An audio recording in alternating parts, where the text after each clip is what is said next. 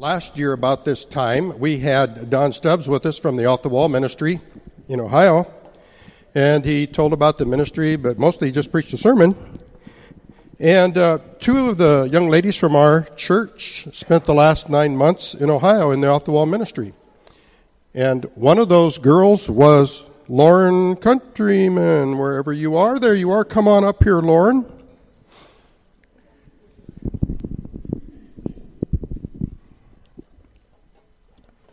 I've been wondering, this girl's always been on my good list. She's terrific. I was wondering, what led you to decide to go? Hi, church. You guys know me. I've been going here forever. Understatement. And so you guys know I've grown up in this church. I've grown up in a church. My parents were missionaries overseas. I have been a Christian forever, feels like. But when I graduated high school, which was last year, forever ago, I just wanted to go to college. I wanted to find a career. I wanted to just do stuff. And I wasn't really invested in my life as a Christian. I was at youth group sometimes. I had a mentor, Lisa Peterson, who's amazing. And, I kind of just did it. I read the Bible every once in a while. I prayed when I felt like I needed to, but I didn't really care. I wasn't invested. And so when I was on my way to college, I was already accepted. I had all of my plans. I had all my vaccine records in, everything. Like, I was set to go. And Don Stubbs came up, and he spoke here, and he just kind of briefly mentioned Off the Wall, like offhand, and something about it kind of sparked my interest. And so I didn't do anything for like 3 weeks after he left. And then I was like, I'm going to apply. And so I applied, and I got in. And this was in the end of July. And Off the Wall, you kind of have to apply like the year before to get in because it fills up really quick. And so the program starts in the end of August. And I applied in July and got in. And so it was kind of a God thing. And I just kind of went because I was interested in doing something more with my life. I didn't want to just live. I wanted to have a purpose. I wanted to kind of, be more than just a Christian with that tag on my name. I wanted to have a purpose. And so I went and didn't know anything about it and was surprised. When you came back at Christmas time, Lauren, I was quite amazed at the change. You would never been able to get up here and talk like you're doing right now. You were afraid of your shadow. But now I noticed such a change of your confidence when you came back at Christmas and now. What really impacted you at Off the Wall? Well, the program itself, its tagline is a intensive discipleship ministry, which just means that you take Christians and actually make them Christians. You have a bunch of young people, and they all live together, girls in one house, guys in another house, and you have biblical classes, and more than anything in that, more than the classes, more than the working on your character, more than the ministry opportunities, all that's great, but if it doesn't come from a relationship with Christ, if it doesn't come from your love of Him, all that's pretty useless. It's not going to give you confidence. It's not going to satisfy you. It's not going to be fulfilling. It's going to feel hollow. It's going to feel like you're putting on a show and just doing stuff. And so the biggest thing that impacted me was I fell in love with Christ. I decided that everything I wanted to do in my life was going to be for Him, and all my relationships were going to be for the purpose of glorifying Him. Every person I met, I wanted to share the gospel with. All the people I knew who knew Him already, I wanted to develop a better relationship with them with Christ as the focus.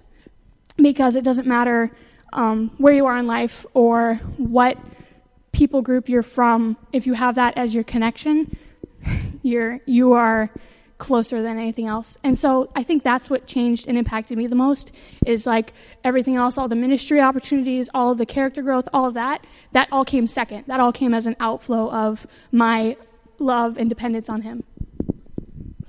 Would you recommend Off the Wall for everybody? No. I'm glad you laughed. No, in all seriousness, the program is targeted towards a specific type of person. It's targeted to someone who wants something. What they want is they want to change. They want to become a disciple. They want to become a disciple who makes other disciples. They want to have a purpose, and that purpose is Christ. And in order to change your life from one thing to another thing, is you have to be willing to change. And what that is you have to be teachable. The program is designed for youth, kind of, like 18 to 30 youth. And so I would recommend it for someone who's looking for that. I'd recommend it for not just parents who want to send their kids off so that it can get fixed. Ultimately, it has to be your decision. If you don't care, if you don't want to change, nobody can make you. You can do all the things, but unless you care, nothing's going to come of it. So that's who I'd recommended it for is, yeah. Okay. Now, one last question. I heard that you're going back for 9 more months. Why? Well, I went back. I went for the first time to work on me. It's kind of selfish. I wanted to be a better Christian. I wanted I this, I that, and when I was there, I learned a lot of things. I learned how to, Bible study. I learned how to work with youth, younger youth than myself. I learned all of these things. I learned how to live with people I don't get along with and how to really work on, Christian community. And that's what I learned. And so this next year, I'm going to do it. And so the program, Off the Wall, you got classes, but you also have, you have to work, you have to be in school, or you have to be volunteering. So it's like life. In life, you have responsibilities, you have work, you have, all those other things. But what are you going to do with your life? What's your purpose going to be? What's your focus? And all of your day-to-day things, what are you doing for the kingdom of God? And so that's what I'm going to be doing, is I'm going to be going to school, working and being an RN, they call it house leaders, of one of the girls' houses. So in charge of running that and stuff. So really just practicing living for the rest of my life. Thank you, Lauren. Good job.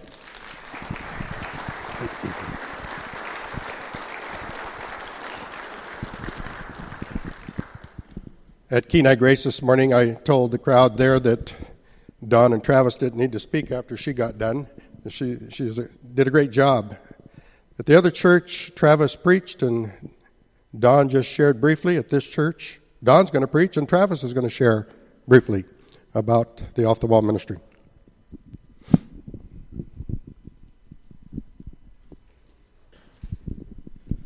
Well, good morning. We're really not that special. We're just... Amen. He knows us for a while, so he definitely knows.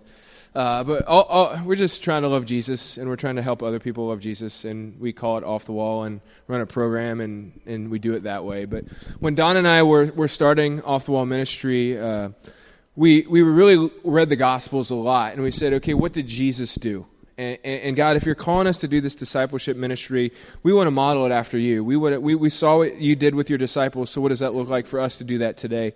And we just really have 3 core areas, and that's biblical training.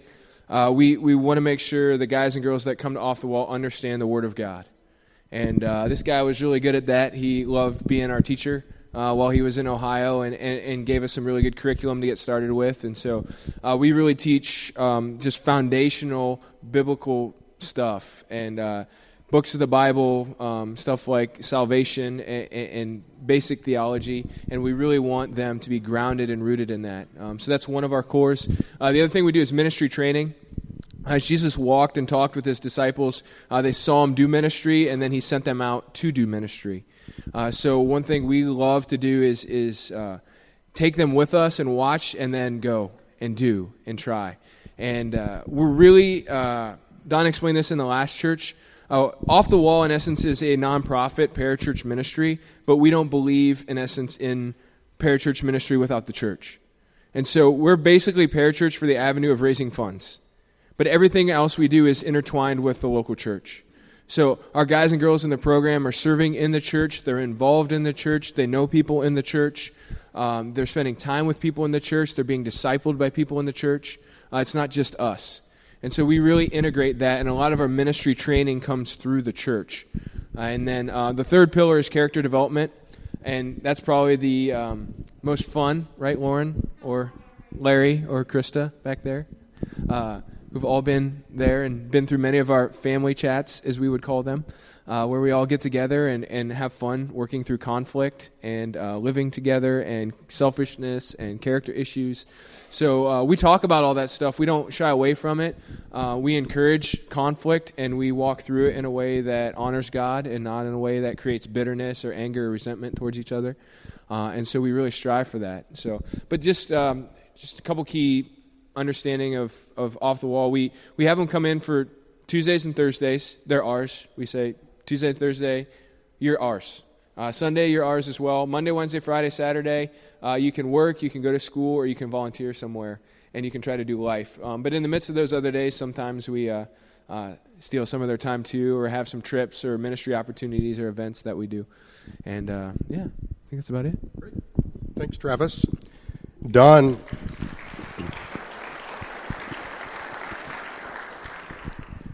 At Kenai Grace this morning, the question was asked, do they kids have free time? And yes, they do. They have a lot of free times, 3 days a week, but not really. Now, you try to figure that out. But I know what he means. This is not the purpose of Off the Wall, but occasionally this happens. Travis mentioned Larry and Krista. Larry's my grandson. He had to go to Ohio to meet a girl from Anchorage. And they got married, and they are here this morning, and congrats to you. They've been married 2 months.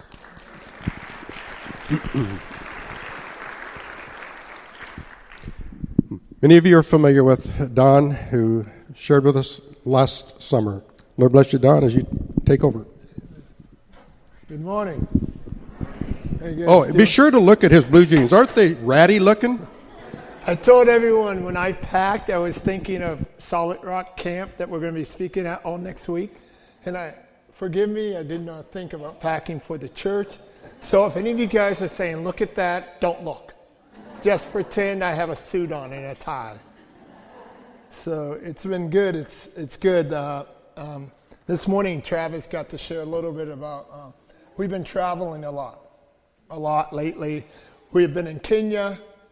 And then we came back, and a week later we were in Arizona, and now we're here, and we go home, and we're home for 2 days, and we're in Michigan for a week. So it's been a crazy, crazy time of life.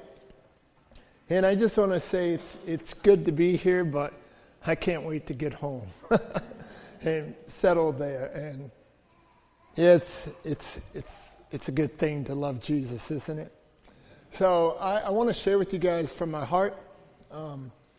I am one of the leaders of a discipleship ministry, and sometimes that's a weird thing, because what we would naturally do in biblical time, what would naturally be understood as this is how we live life, now we have to do all these, we have a discipleship ministry and we have a care ministry, and sometimes I find that so odd, that the one thing that Jesus has called us to, the Bible calls us to, is to make disciples.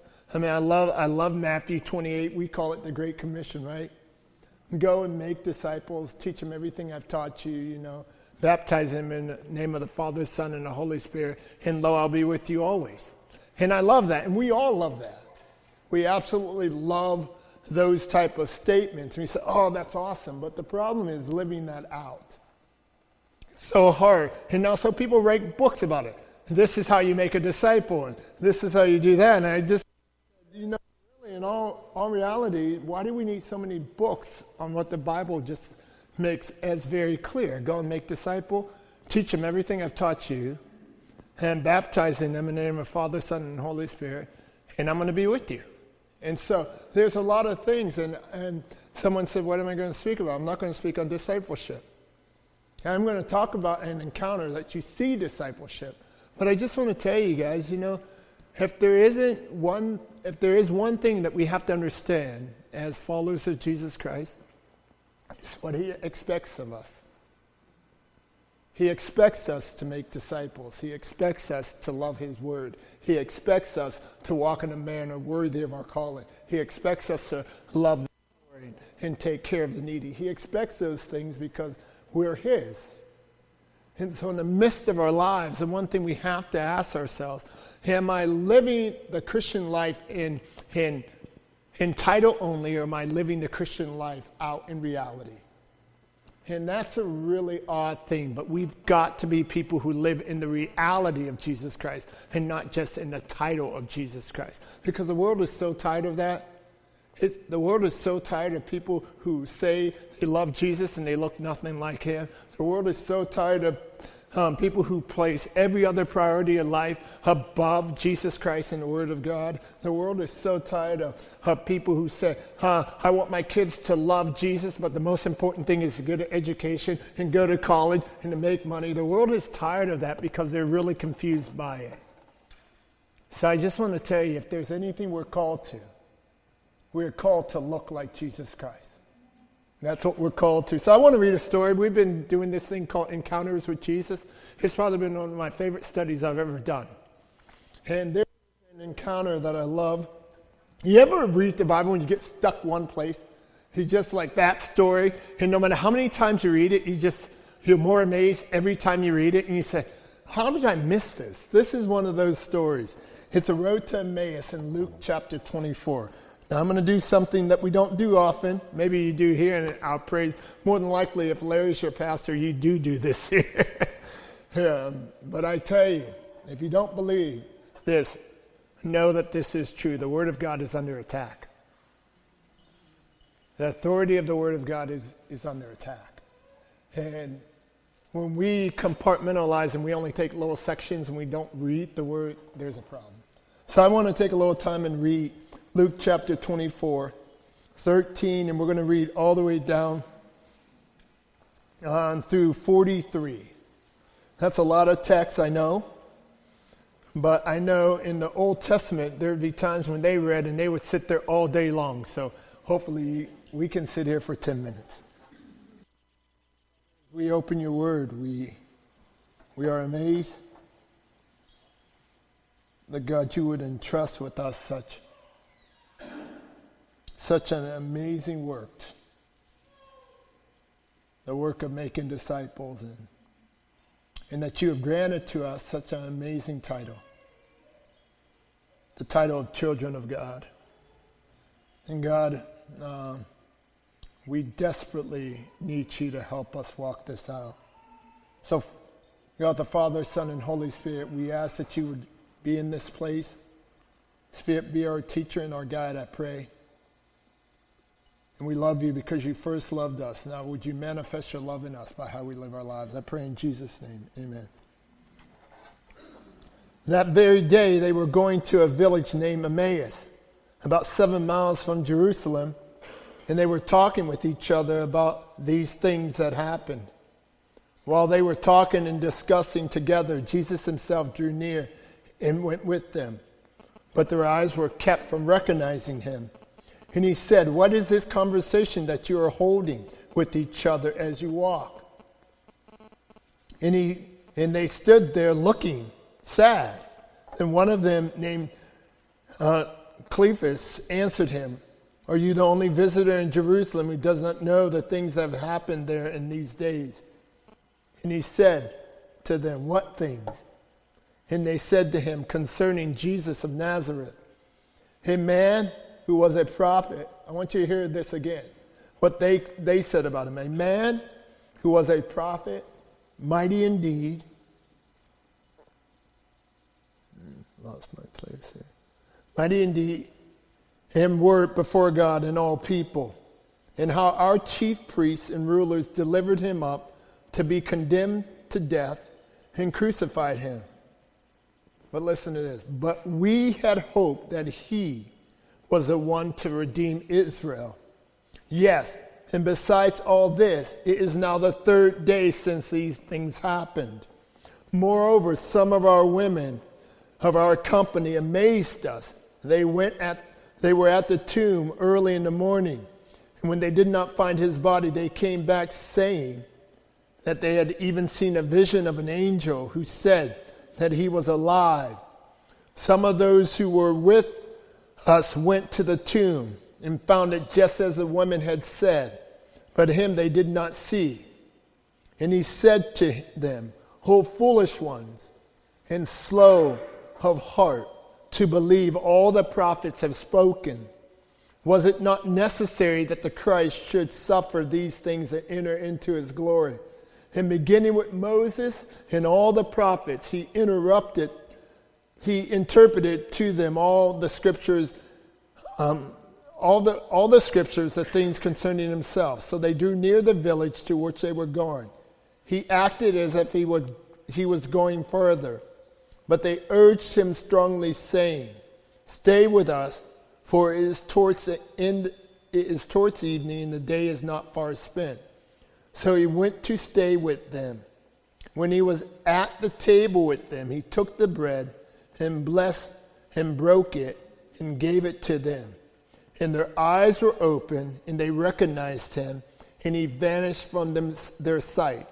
And they said to each other, Did not our hearts burn within us while he talked to us on the road, while he opened to us the scriptures? And they rose the same hour and returned to Jerusalem, and they found the 11 and those who were with them gathered together, saying, The Lord has risen indeed, and he has appeared to Simon. And then they told what had happened on the road and how he was known to them in the breaking of the bread. So I just want to take a few minutes to kind of unlayer this. If I were to entitle this sermon, I would say that we would call this a road of discovery. And there's 3 points really 4, but there's 3 main points I want to talk to you guys about. This is one of those great stories. If you read the same account in Mark, it's a little different and it's a little harsher. Mark wasn't so interested in giving you a full picture. He was very to the point, but there's some unique things in Mark, and we're going to look at there in a minute. But one of the things I want you to know is that as believers, one of the most important things we can do is take time to ponder what Jesus has said, to ponder what Jesus has done, and to ponder if our lives look anything like Jesus. And if you really look at this text, you see a couple things. First, in verse 16, when they were walking and they're talking, and all of a sudden Jesus just appeared and he said, Hey, what are you guys talking about? And they said, and the one guy looked at him, and it's so unique. He said, he was sad. He said, Are you the only one in Jerusalem who hasn't heard about everything that happened? He said, Wait, what things? And they said, These things concerning Jesus of Nazareth. Have you not heard? Has no one told you? This man was mighty indeed. He was a prophet. He did great things. And our leaders handed him over to be crucified. Have you not heard these things? But we were hoping. We were hoping that he would redeem Israel. And as they were talking everything, one of the things I'm starting to really see about believers, we don't take enough time to ponder on Jesus. It's so easy. How many of you guys can tell me Jesus' story in your own life? How many of you can tell me all the great stories of the Bible? How many of you guys can tell me all these great things about Jesus, and then and you forget them? And you don't just sit and say, wait a minute. And it's so, what will happen so quickly to us? Jesus will be all about a memory, but it will have nothing to do with our present or future. So they were walking and they had lost hope because they didn't remember exactly what Jesus told them. And that's interesting. You ever think about that? Well, what are the things that Jesus has told us as believers? And I want to transfer this from a story and make it real life for us. What are the promises of Jesus for those who are his?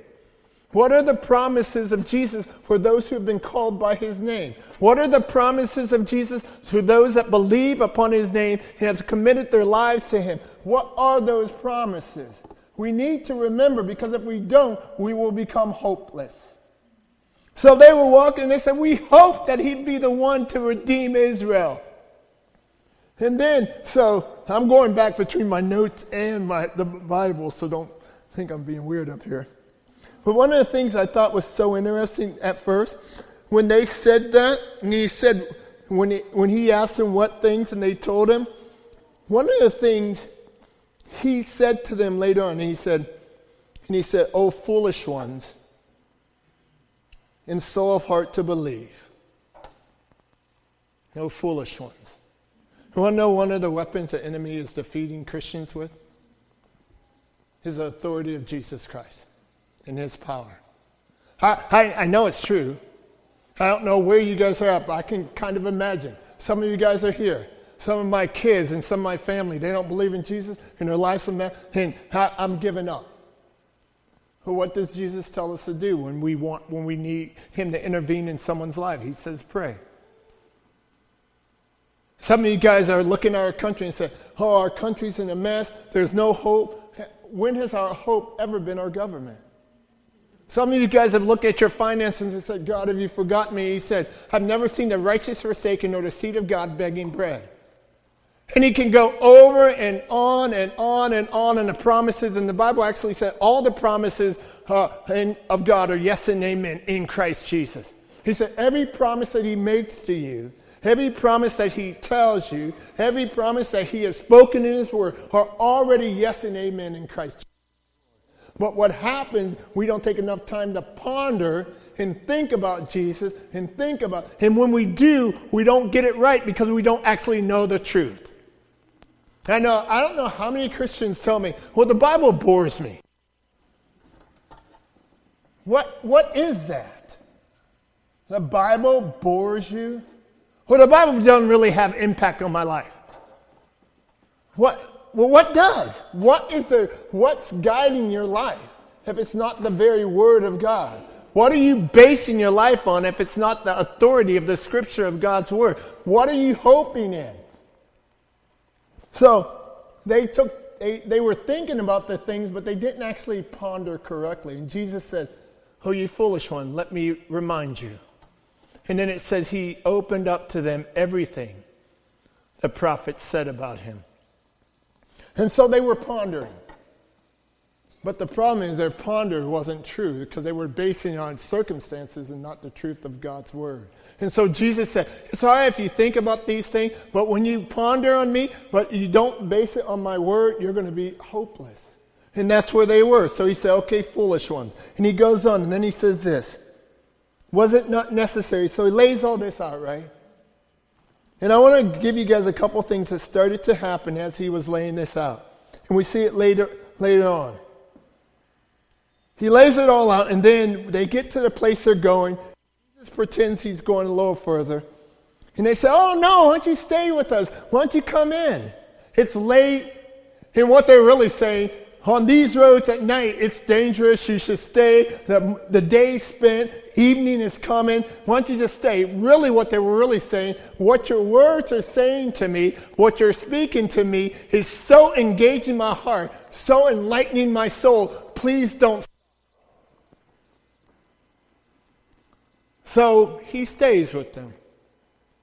He's going to stay with them all along. But it's just a little humor there in the Bible. So he stays, and then it says he sits to eat with them. He blesses them. He breaks the bread, and their eyes were open. And he disappears right from their very sight.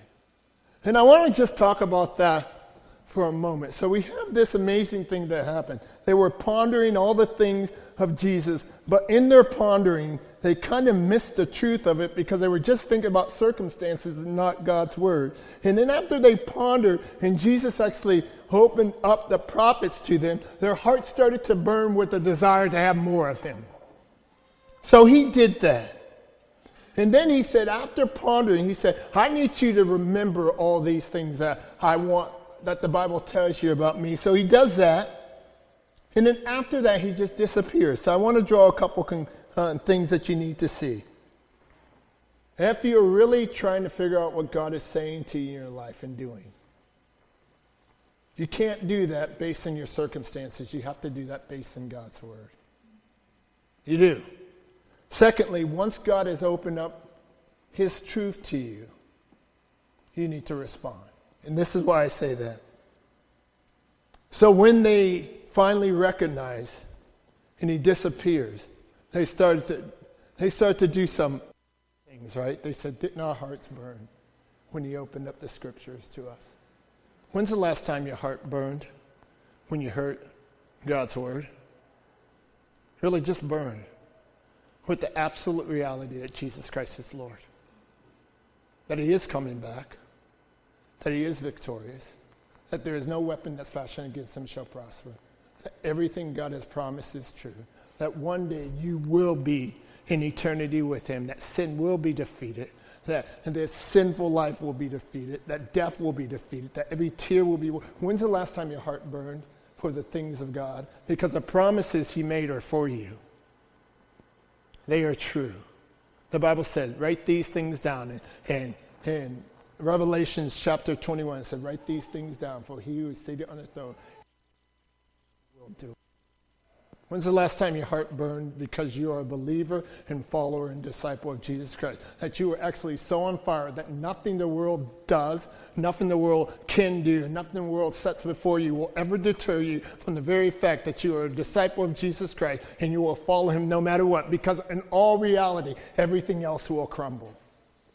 There is nothing else to build your life on. You build your life on money, it will vanish. You build your life on popularity, it will vanish. You build your life on anything other than the promises and the person of Jesus Christ, it will vanish. When's the last time your heart burned because you know that you are Jesus's and that all the promises of God are yes and amen for you, and you can walk in that victory? When's the last time your heart burned because of that? That should be the most celebratory thing that we can ever know, that we are his.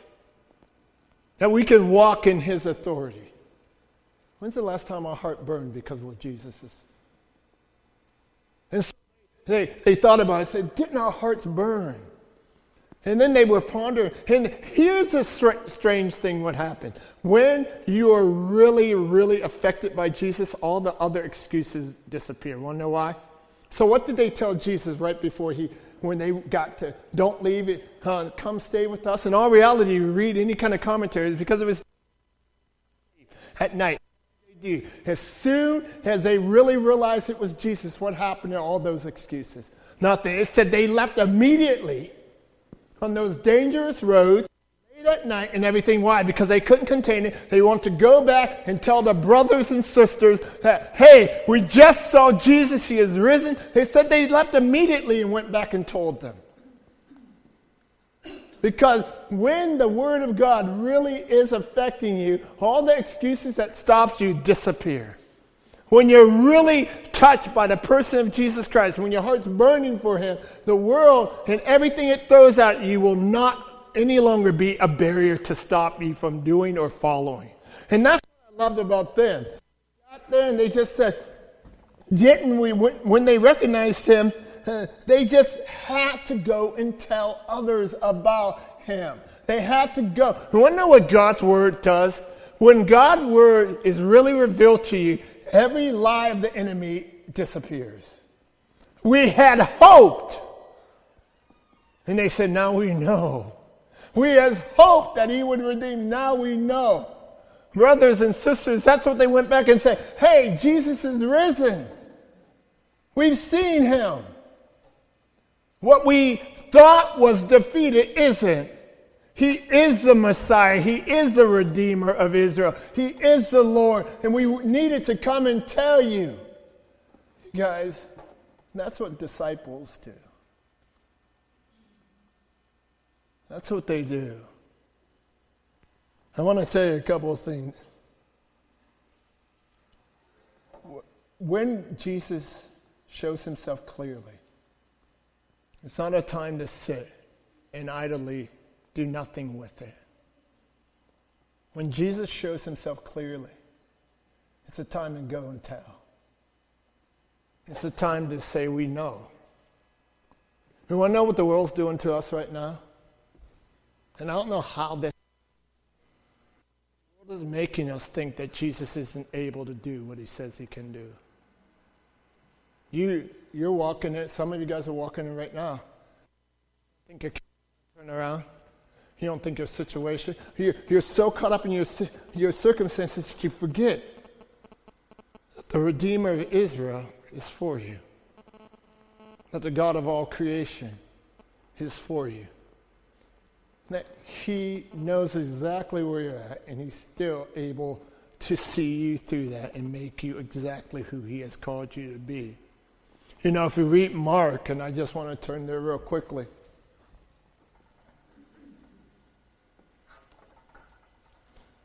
This is the problem with having a digital Bible.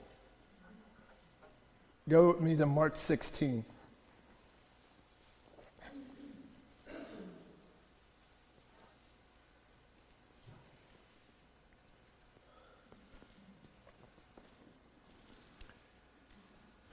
If you read 16:12, it says, after these things he appeared in another form to two of them, and they were walking in the country. And they went back and they told the rest, but they did not believe him. Can you imagine that? That's exactly what we do all the time. We don't really believe, do we? Hey, listen to what Jesus says. After he appeared to the 11 of them, as they were reclining at the table, he rebuked them for their unbelief and hardness of heart, because they had not believed those who saw him after he had risen. And he said unto them, you know, we love the Great Commission, but there was a stern rebuke right before it, because they didn't believe. Hey, God, I think God has an indictment against the Church of America. We don't believe. We live as ineffective and unproductive, and I'm including myself. I'm right there with you so often. This morning, Travis was speaking, and I start praying, God, would you give me a heart to walk in a manner worthy of the gospel, and forgive me for not doing that. Would you forgive me for doubting? Would you forgive me for not believing that you have overcome the grave? Would you forgive me for not believing that you have overcome my sin? And would you forgive me for not walking victoriously in your victory? Would you forgive me, Lord, for that? One thing I find very true, unbelief really, really frustrates and upsets God. Every time he talks about it, every time you see in the Bible, Jesus is given a rebuke of it. Every time. And somehow we as a Church of Jesus Christ here in the United States and Western civilization think that we can walk with the title of Christ but live unbelieving lives. And I think a lot of time what Jesus needs to do is open our eyes again and said, has it not been told to you? Don't you remember? Can't you see? I love that. So if you get back to Luke, there's a couple of things I want to make sure we get before we leave.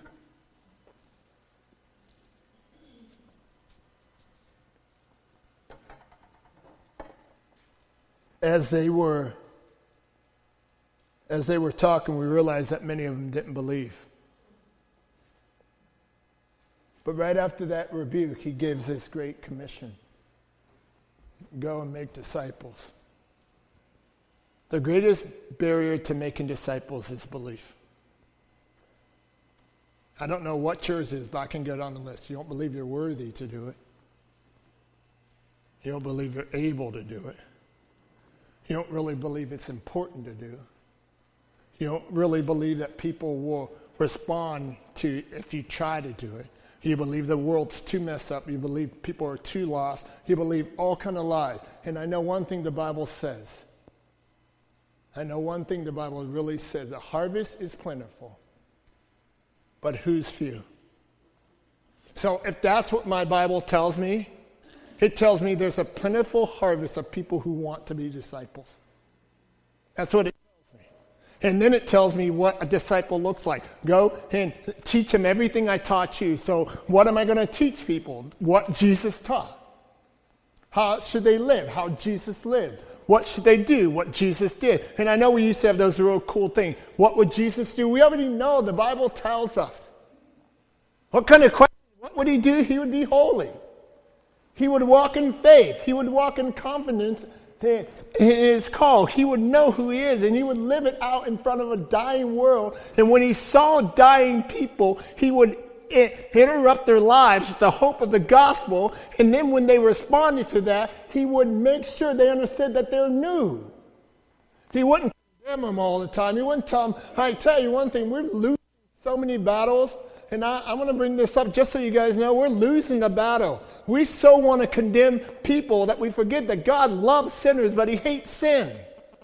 He has never called us to condemn people. He has called us to speak truth into the life of dying people.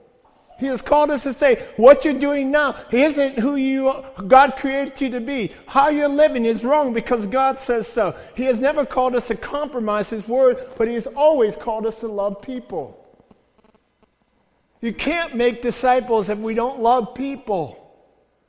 We can't make disciples if we don't trust God. We can't make disciples if we're not willing to be obedient. I tell you, everything we're doing in America, it does not look like Jesus. We trust in our money, we trust in our fame, we trust in our government, we trust in our military strength. And Jesus said, stop trusting in those things. Trust in me. You guys are probably never going to have me back here. I mean, that's all right.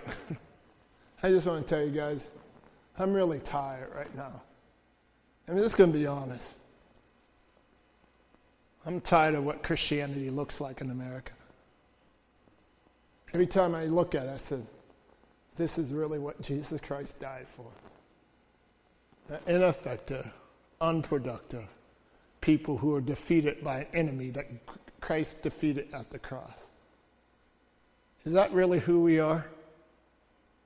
The Bible tells me you're a royal priesthood, a holy nation, a people belonging to God, to declare the excellencies of him who called you out of darkness into his glorious light. That's what the Bible tells me. Now I'm a royal priesthood, a holy nation, a people belonging to God. I don't belong to money. I don't belong to fear. I don't belong to America.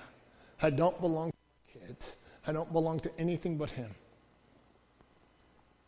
And when I know that, then he said, now go and make disciples who believe the same thing.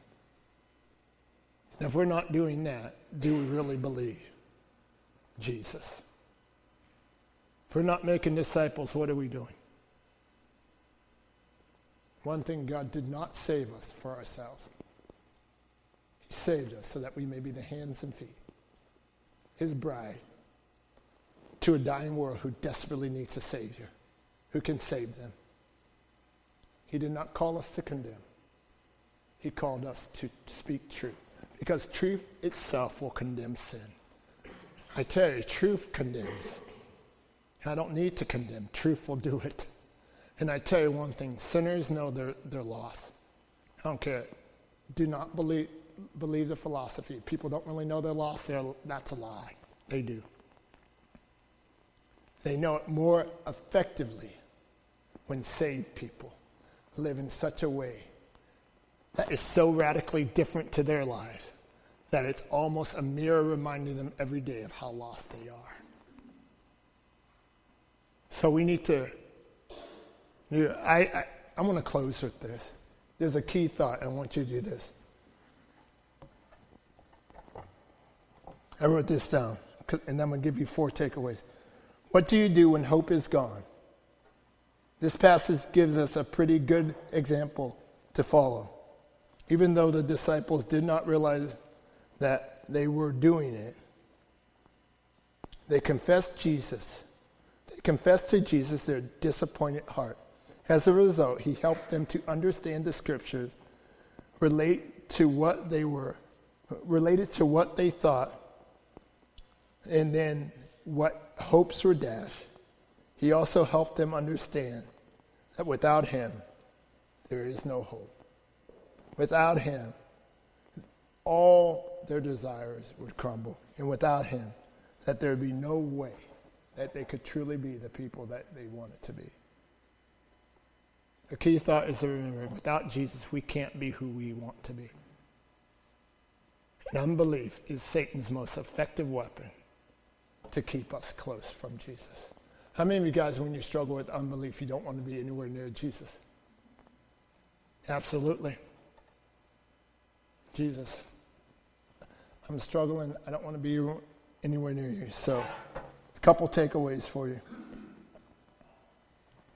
The truth, however, is far more than a set of facts. This is true we can trust in.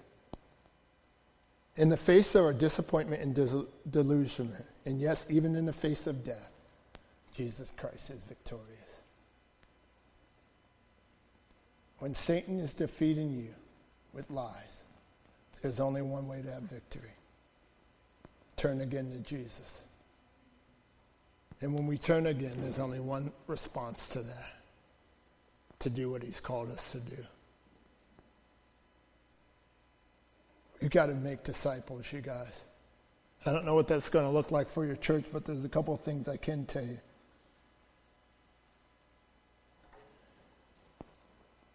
If you're unwilling to make disciples, you can't follow Jesus.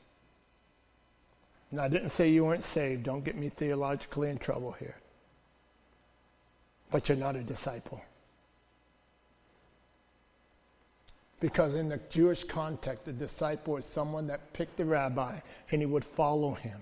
He did what that rabbi did. He taught what that rabbi believed. He said what that rabbi said. He walked in the dust of the sandals of the rabbi so closely. So when he came to a town, they said, "Oh, you must be so-and-so's rabbi because I see you're covered with the dust of his sandals." Are you covered with the dust of the sandals of Jesus Christ? You can truly be saved without being a disciple. Unfortunately, most Americans have settled for that. And I guarantee you, there's going to be a lot of people who will enter into eternity not hearing "well done." The Bible said many will enter in with their coattails being singed by the fires of hell. I don't want you guys to be upset, but the reality is we have grown extremely lazy as Christians in America. We come to church every Sunday, we get fed a lot, and we get fat. And somehow we think that's okay. I'm telling you, it's not. You know, I had a real hard time deciding what to do this morning because this message was so in my heart. And every time I speak this, I condemn myself. And one promise I made God when I start to teach His Word, I said, I will not compromise your Word, even at my own sin. I'm here to confess to you guys, I have not done well at making disciples. And I'm not done well at living this out. But I tell you one thing, I have a choice. I can change my life and live for Jesus. Or I can be fat and enter into eternity without hearing any "well done." We're in trouble, you guys. The world needs Christians who are disciples. They don't need Christians who are fat. We need to follow Jesus with our heart and stop following everything else with them. Because there's a world that desperately needs us to be disciples. Because they have no idea how to be. Father, as we look at the road to Emmaus, God, sometimes, God, I don't want to be just a theologian. I have no desire sometimes. What I want to be is real with this body of believers here. God, this story, every time I read it, God, it breaks my heart because I realize how much I failed. But God, I ask that you would work in my heart, work in our hearts, that you would cause us to be disciples of Jesus. God, if there's sin that dominating us, would you be greater than? If it's fear, God, would you be greater than? If it's a philosophical belief, would you be greater than? If it's our love for country or family, would you be greater then? God, if it's loss of hope, would you be greater then? Would you restore our hope? Would you open our eyes? Would you cause us to see? And God, if you need to, even rebuke us. And then give us the same charge over again. Go and make disciples. And God, in a real sense, may we obey. And we'll give you all the glory for it in Jesus' name.